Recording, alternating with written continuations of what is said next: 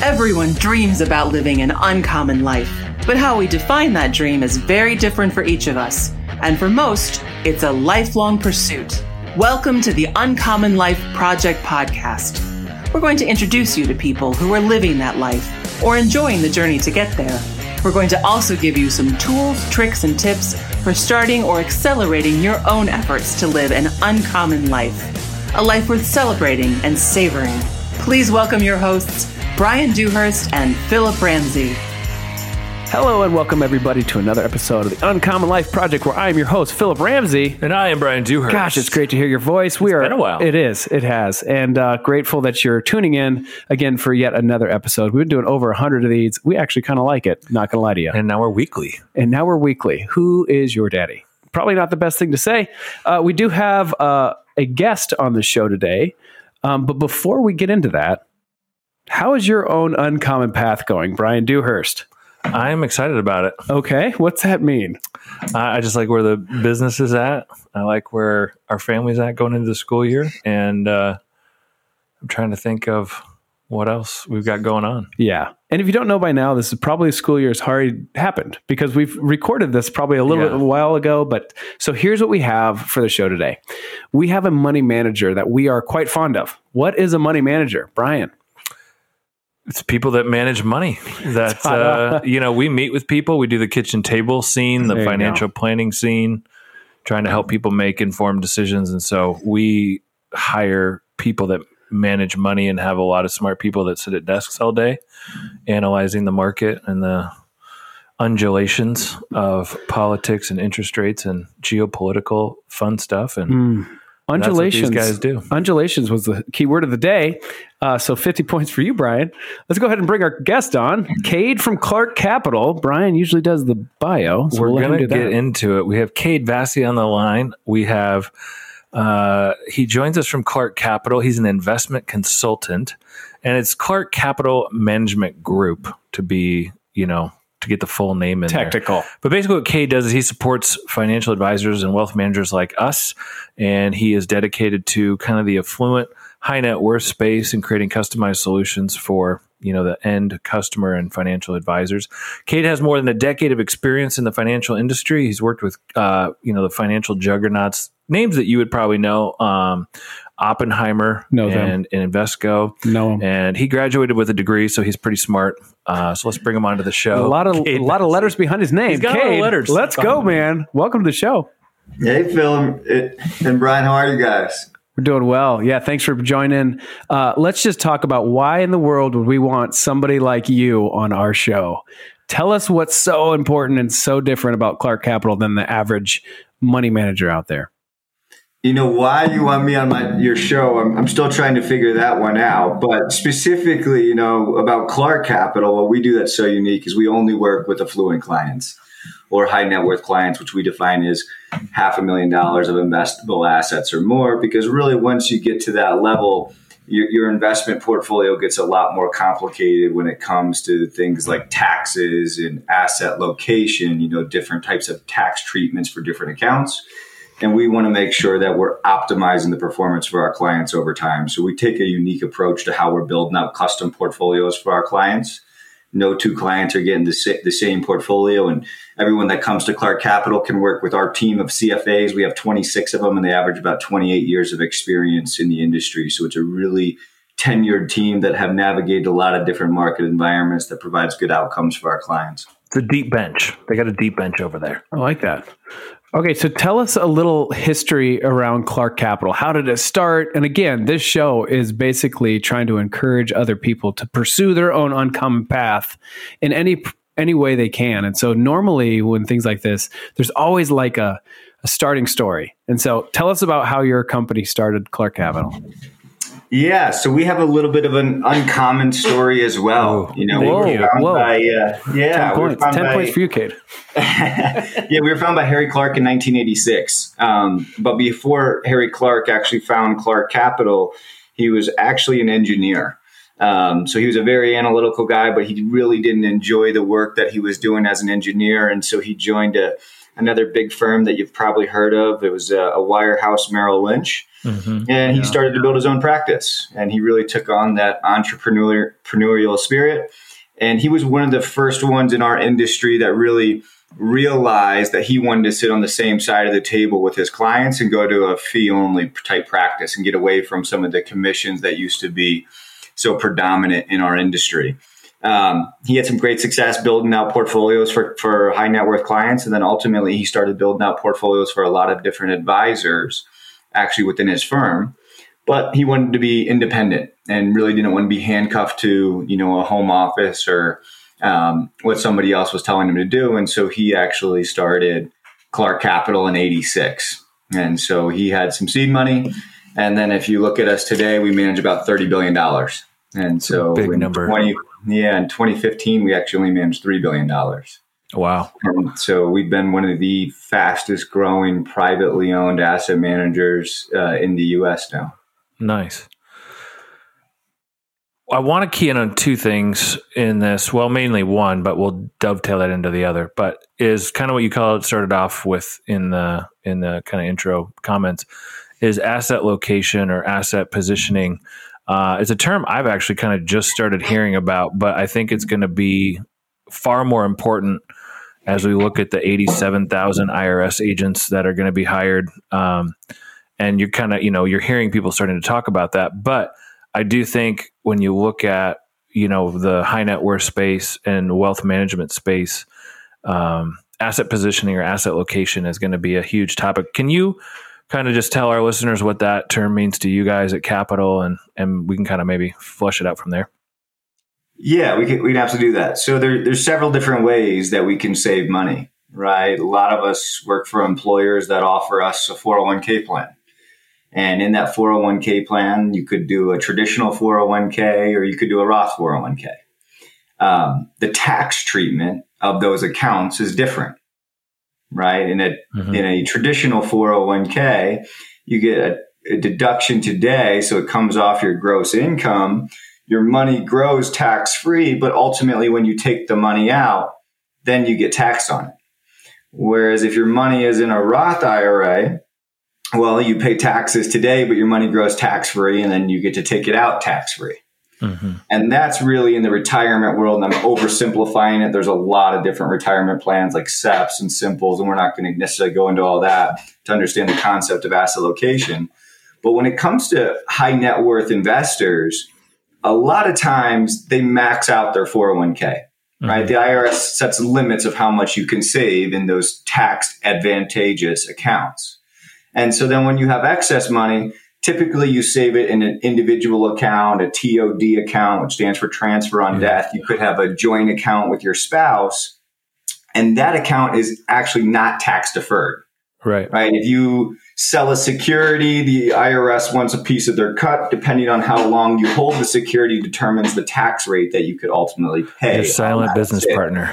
Oh, the silent business partner. Yeah, we all love them, right? And so when it comes to high net worth clients, because of those limitations on those retirement accounts, they oftentimes have a lot more after-tax dollars or non-qualified dollars. And part of what we want to do is make sure that those accounts are more tax efficient. Right. And so the way that we can make sure they're more tax efficient is if we own something like individual securities and we buy and hold them, right? Maybe we trade them a little bit, but not a lot, because every time you sell something, it's going to generate a tax. Right.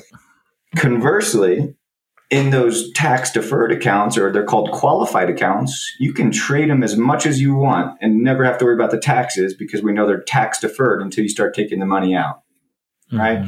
And so if we're going to be making changes a lot in our client portfolios to either overweight areas of opportunity or underweight areas of perceived risk in the markets, or maybe we want to shift the geographical regions that we're actually invested in, it's better for us to be able to make those shifts in a qualified account so it doesn't trigger a taxable event for our clients, and we can continue to defer taxes in the non-qualified account until we actually need to sell a security.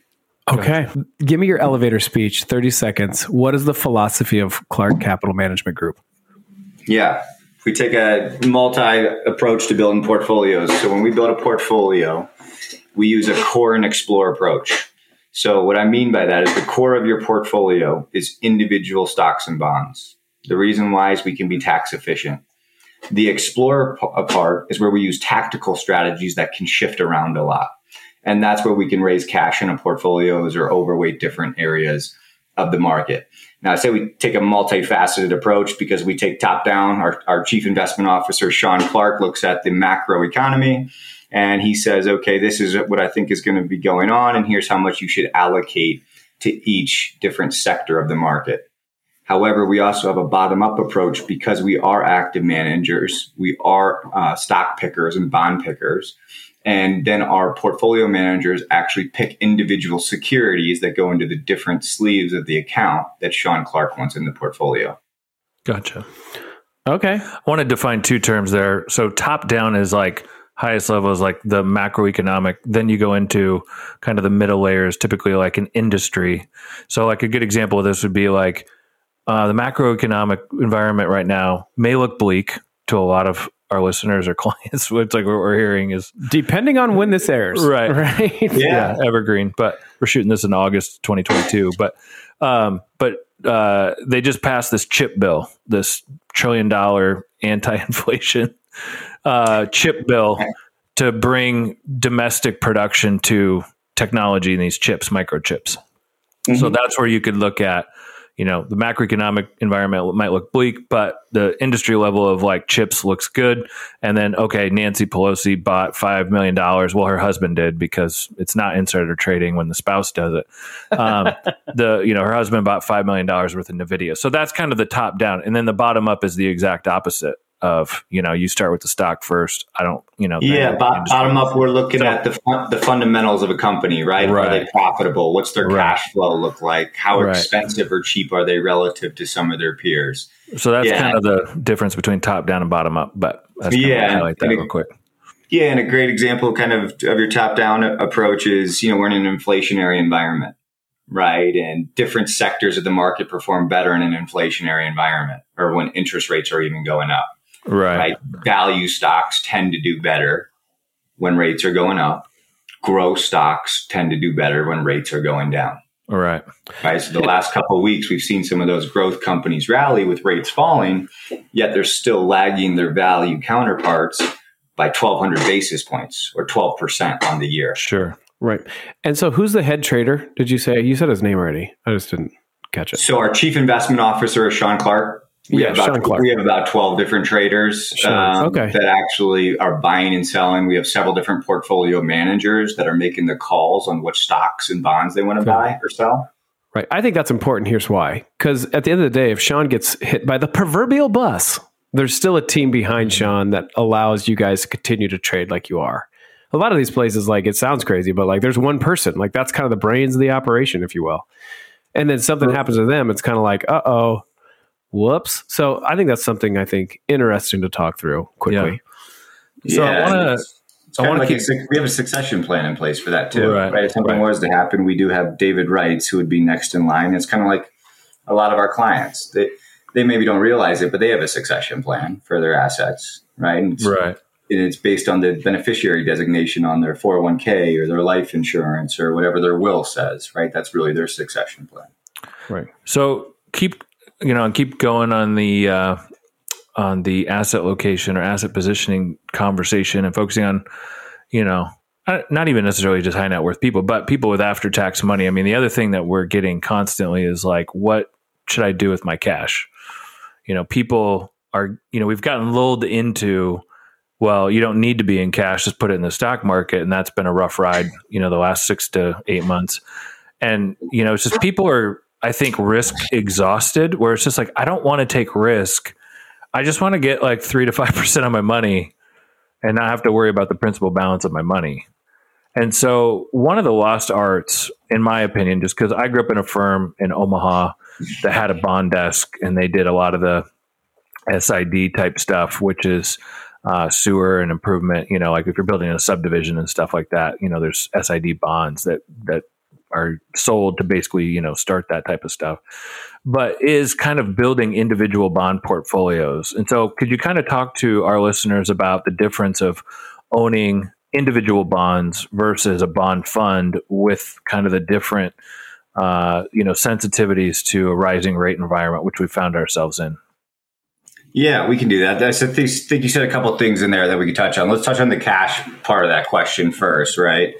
We think one of the worst things that we can do in this inflationary environment right now is to actually sit in cash, because we know the risk of sitting in cash right now, right? The melting ice cube. You're losing 8%, 8.5% right now with inflation on a real purchasing power standpoint, right? So we know that's not ideal. So we can trade off that known risk of losing 8.5% on a purchasing power standpoint to an unknown risk, really, of investing in, the equity markets, fixed income markets, real estate, annuities, whatever vehicle you want to use out there, right? So I think cash on the sidelines is really sitting there based off fear. And we're seeing fear levels right now at similar levels to 2008 when you look at like the AAII, which is the American Association of Independent Investors. It tells us how bullish or bearish or optimistic and pessimistic investors are today. And they are more pessimistic or bearish than they were in 2020 when the global economy shut down. And they're at the same level as 2008 right now. And typically when we see numbers like this, that's a really good contrarian indicator for when you want to deploy your capital. Yeah. So we can just go go back at a bottom. I'm not saying we're necessarily at a bottom, but let's just look at technology. A good benchmark kind of there is, is down 30% on the year, right?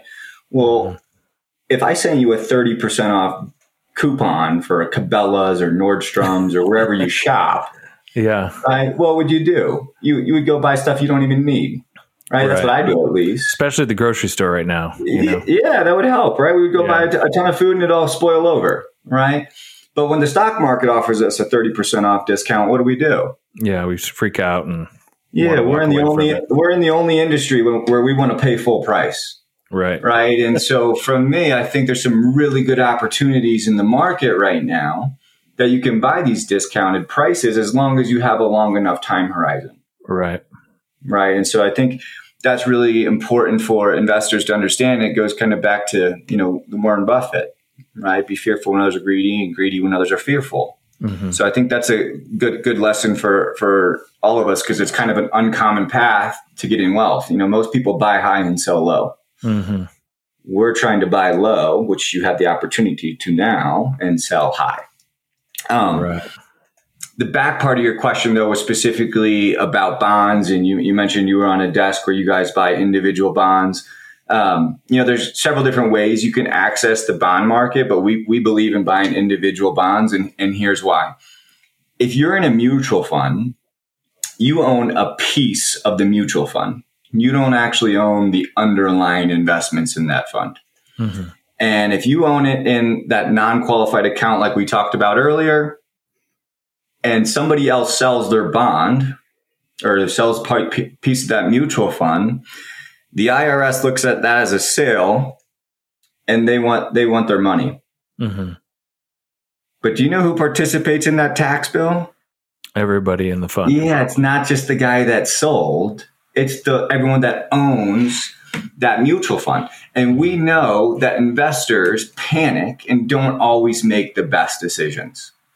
And in order for the portfolio manager of that mutual fund to give that client their money, they have two options.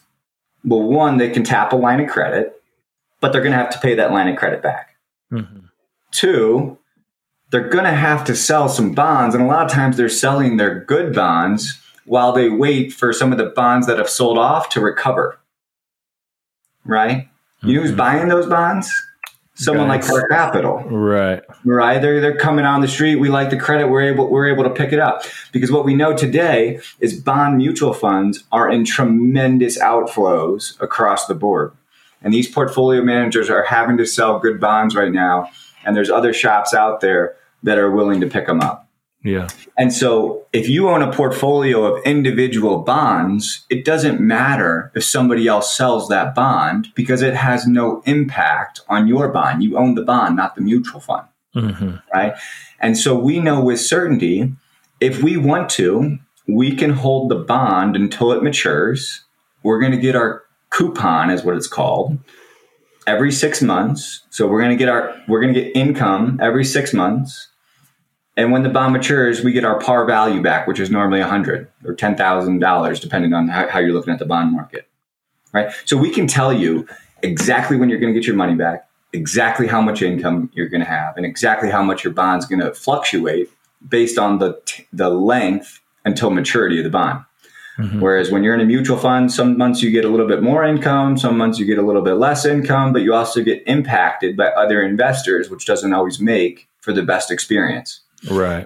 What's interesting is with yields so low, a lot of bonds are trading at a premium, right? And if those bonds have a gain on them, if you're invested in a mutual fund, you could have a negative return this year and have to pay capital gains taxes. Right. Compounding the problem. Exactly. Which could be a problem. Real problem. Yeah. Not ideal. Negative return and you owe the IRS money. Good winning combination right there. Winning combination. So the reason I wanted to have you guys or have you on to represent Clark, but is, we're getting a lot of calls from clients of like, how do I earn something beyond zero at the bank? And, in this rising interest rate environment, I was like, we just haven't done, I kind of got away from the individual bonds just because yields have been so low for so long. I mean, the 2-year, 10-year treasury was like 1.5 for basically the better part of 10 years. And so it was like, okay, if treasuries are coming back, if the 2 and the 10-year treasury are 2.7, 2.8, 2.9, that's actually a pretty decent return, for just cash if people just want the principal protection of owning treasuries. But then I forgot, it's like treasuries are taxable income. Like you pay taxable, you pay taxes on the interest you're getting from owning treasuries. And then kind of got hooked up with you, and it was like, oh yeah, municipal bonds. Municipal bonds don't pay federal and state income tax. So can you kind of walk our listeners kind of keeping down the rabbit hole of asset positioning and, why municipal bonds could be a fit in non-qualified or after-tax accounts? Like, what is a municipal bond? Why is the interest tax-free? And, kind of what is Clark's expertise within that? Yeah. So, if we look at ways that corporations can raise money, there's several ways they can do it. One, they could issue equity, right? Mm-hmm. But two, they can also issue debt. And a municipal bond is a debt security that is issued by a state, a municipality, or a county. And it's really designed to finance capital expenditures for that area, right? It could be something as simple as a highway, a bridge, a school, a hospital. And really the reason municipal bonds were created was because it took some onus off the federal government and put it on like state and local municipalities, right? Mm-hmm. For development. And the reason it's tax-free is because if the state is able to implement these highways, well, that's money that the federal government isn't going to have to spend, right? And part of the reason it's tax-free is a lot of these cities realize that they're helping the general population or the general good. And what I mean by that is if you build a highway with toll roads, it's not just going to be the population of your city paying for that toll road, right? Yeah. If I drive from Denver, Colorado, where I'm based, out to California, I'm going to have to pay tolls all along the way, and it's going to help those other local municipalities. So really, the reason it's tax-free is that the federal government wants states and municipalities to invest in their unique geographies for the betterment of society. Right. And so that is really, the essence of what a municipal bond is and why it is tax-free. Nice. So from that, you look at what people want, I'm looking constantly on the internet, learning and researching, and, the biggest buzzword is just passive income, and we don't really believe in anything is totally passive.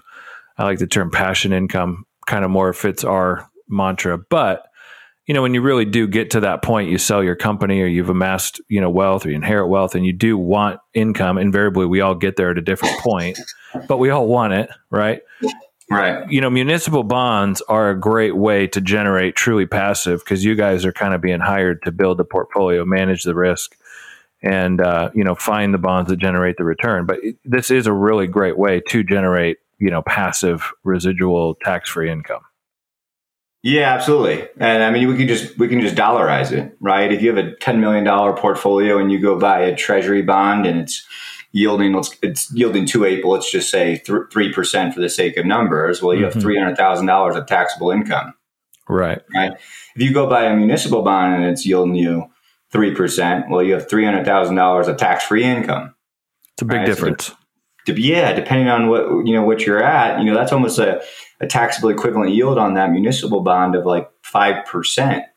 Somewhere between 4.5-5% that you're actually getting off those muni bonds. Yeah. And so you guys bring up a good point. We don't invest in an index passively. We buy individual bonds that we're managing for our clients. And the reason for that is the yield curve doesn't move in lockstep, right? It doesn't move linearly. Typically, when the Fed is raising rates, what happens is the short end of the yield curve goes up and the long end comes down a little bit and it gets flatter, right? And that interest rate movement has an impact on the price of our bonds. But if we look at a 10-year treasury today yielding, let's call it 284, somewhere around there, a 10-year municipal bond is actually yielding 79% of 2.84. Okay, so if you're in a 21% tax bracket or lower, probably doesn't make sense to buy munis. Right. If you're in a tax bracket that's 21% or higher, well, now you're getting a higher tax equivalent yield, right? And most muni investors are in a higher tax bracket, and so they really need that tax-free income so they're not, go rubbing up on some higher AGI levels when it comes to their taxes at year end. Definitely. Yeah, that's a great question. So what's the minimum of that exact account? Because I know you like to work with higher net worth clients, and I think our listeners would like to at least hear what that is. Yeah. So when we're building bond portfolios, our minimum is $250,000. Depending on which portfolio you go into, we buy you somewhere between 35 and 50 individual bonds. We also do have a couple bond portfolios that I like to say are in the back room, the stuff that we don't keep on the shelf. The back room. The back room, yeah. And they have higher minimums. So one of the minimums is $1 million and one of the minimums is $5 million. Nice. Yeah, that's really cool. And you got to think about this. We have clients all over the country. Very thankful for that. But when we ask you to build a bond portfolio, you have to figure out where they live so they can get the tax credit, or not credit, but they can get the tax free for their state and their federal, obviously. So that's kind of important, right? Yeah. So when you look at the muni market, with the state that you reside in is absolutely important. However, there's about 50,000, 60,000, somewhere in that range, 50 to 60,000 issuers across the board. But if we actually break it down, about 400 municipalities issue 53% of the outstanding debt out there, right? And the big states that issue a lot of municipal bonds are states that you would probably figure with higher state income taxes, like New York and California, New Jersey. Those are the states that are really issuing a lot. But when we're building out portfolios, our clients, whatever state they reside in, they always get preferential treatment to have a bond in their state, because if you live in Minnesota and you own a Minnesota bond, it's exempt at the federal level and at the state level. It could be also at the city level, right? But we also don't always build out portfolios. Just because you live in Minnesota doesn't mean we're going to give you 100% Minnesota paper. Why? Well, sometimes we want better diversification in our portfolio based on geography. Sometimes we can get a better bond from California, and even after paying the state tax, we're still going to net more income than we would have if we just bought a Minnesota bond and got the federal and state tax exemption. So while, yes, you do get preferential treatment, and there is some states that we can build out a whole portfolio of just your state paper, like California or New York, a lot of times it makes more sense to have a national portfolio than just a state-specific portfolio, but it varies by client, each client's tax situation. Nice. That's good. Cool. Well, what else would you say, just quickly, of obviously you guys have done a great job of the high net worth. I love that you guys know who your client type is. You know your patient type, if you will, and you obviously do a good job, and that's why we got connected with you. But if our listeners wanted to hear more about Clark Capital, where would they go? Where could they do their own research? Obviously, we can speak to it as well. But where would you point them? Yeah, so the best place to go to would be our website, which is ccmg.com. Stands for ClarkCapitalManagementGroup.com. It's not Chipotle. It's not Chipotle. Yeah. Okay, well, it's close. Close. We have not Chipotle. Yeah, we have tremendous content on there. We published our mid-year outlook from Sean Clark in June. We also hosted a call that our clients of financial advisors could join. It was by Glenn Dorsey. Every about month, we do put out a session called Office Hours, which is a 2 or 3 minute video that talks about different topics about what is going on in the marketplace. But I always think the best place to go is to our financial advisors that we work with, right? You guys hear our story quite a bit. You hear from me quite a bit. You get a lot of different emails, and you're able to join calls that clients aren't able to join. So I think leveraging you guys and our website is really the best way to learn more about Clark Capital. It's good. It's good. Well, hey, man, thank you so much just for diving deeper into Clark management style and just the history of it. I think it's been super helpful for at least me, and I know our listeners. And so thanks again. You've been listening to the Uncommon Life Project, where I've been your host, Philip Ramsey. And I'm Brian Dewhurst. Until next time, go be uncommon. That's all for this episode of the Uncommon Life Project, brought to you by Uncommon Wealth Partners. Be sure to visit uncommonwealth.com to learn more about our services. Don't miss an episode as we introduce you to inspiring people who are actively pursuing an uncommon life.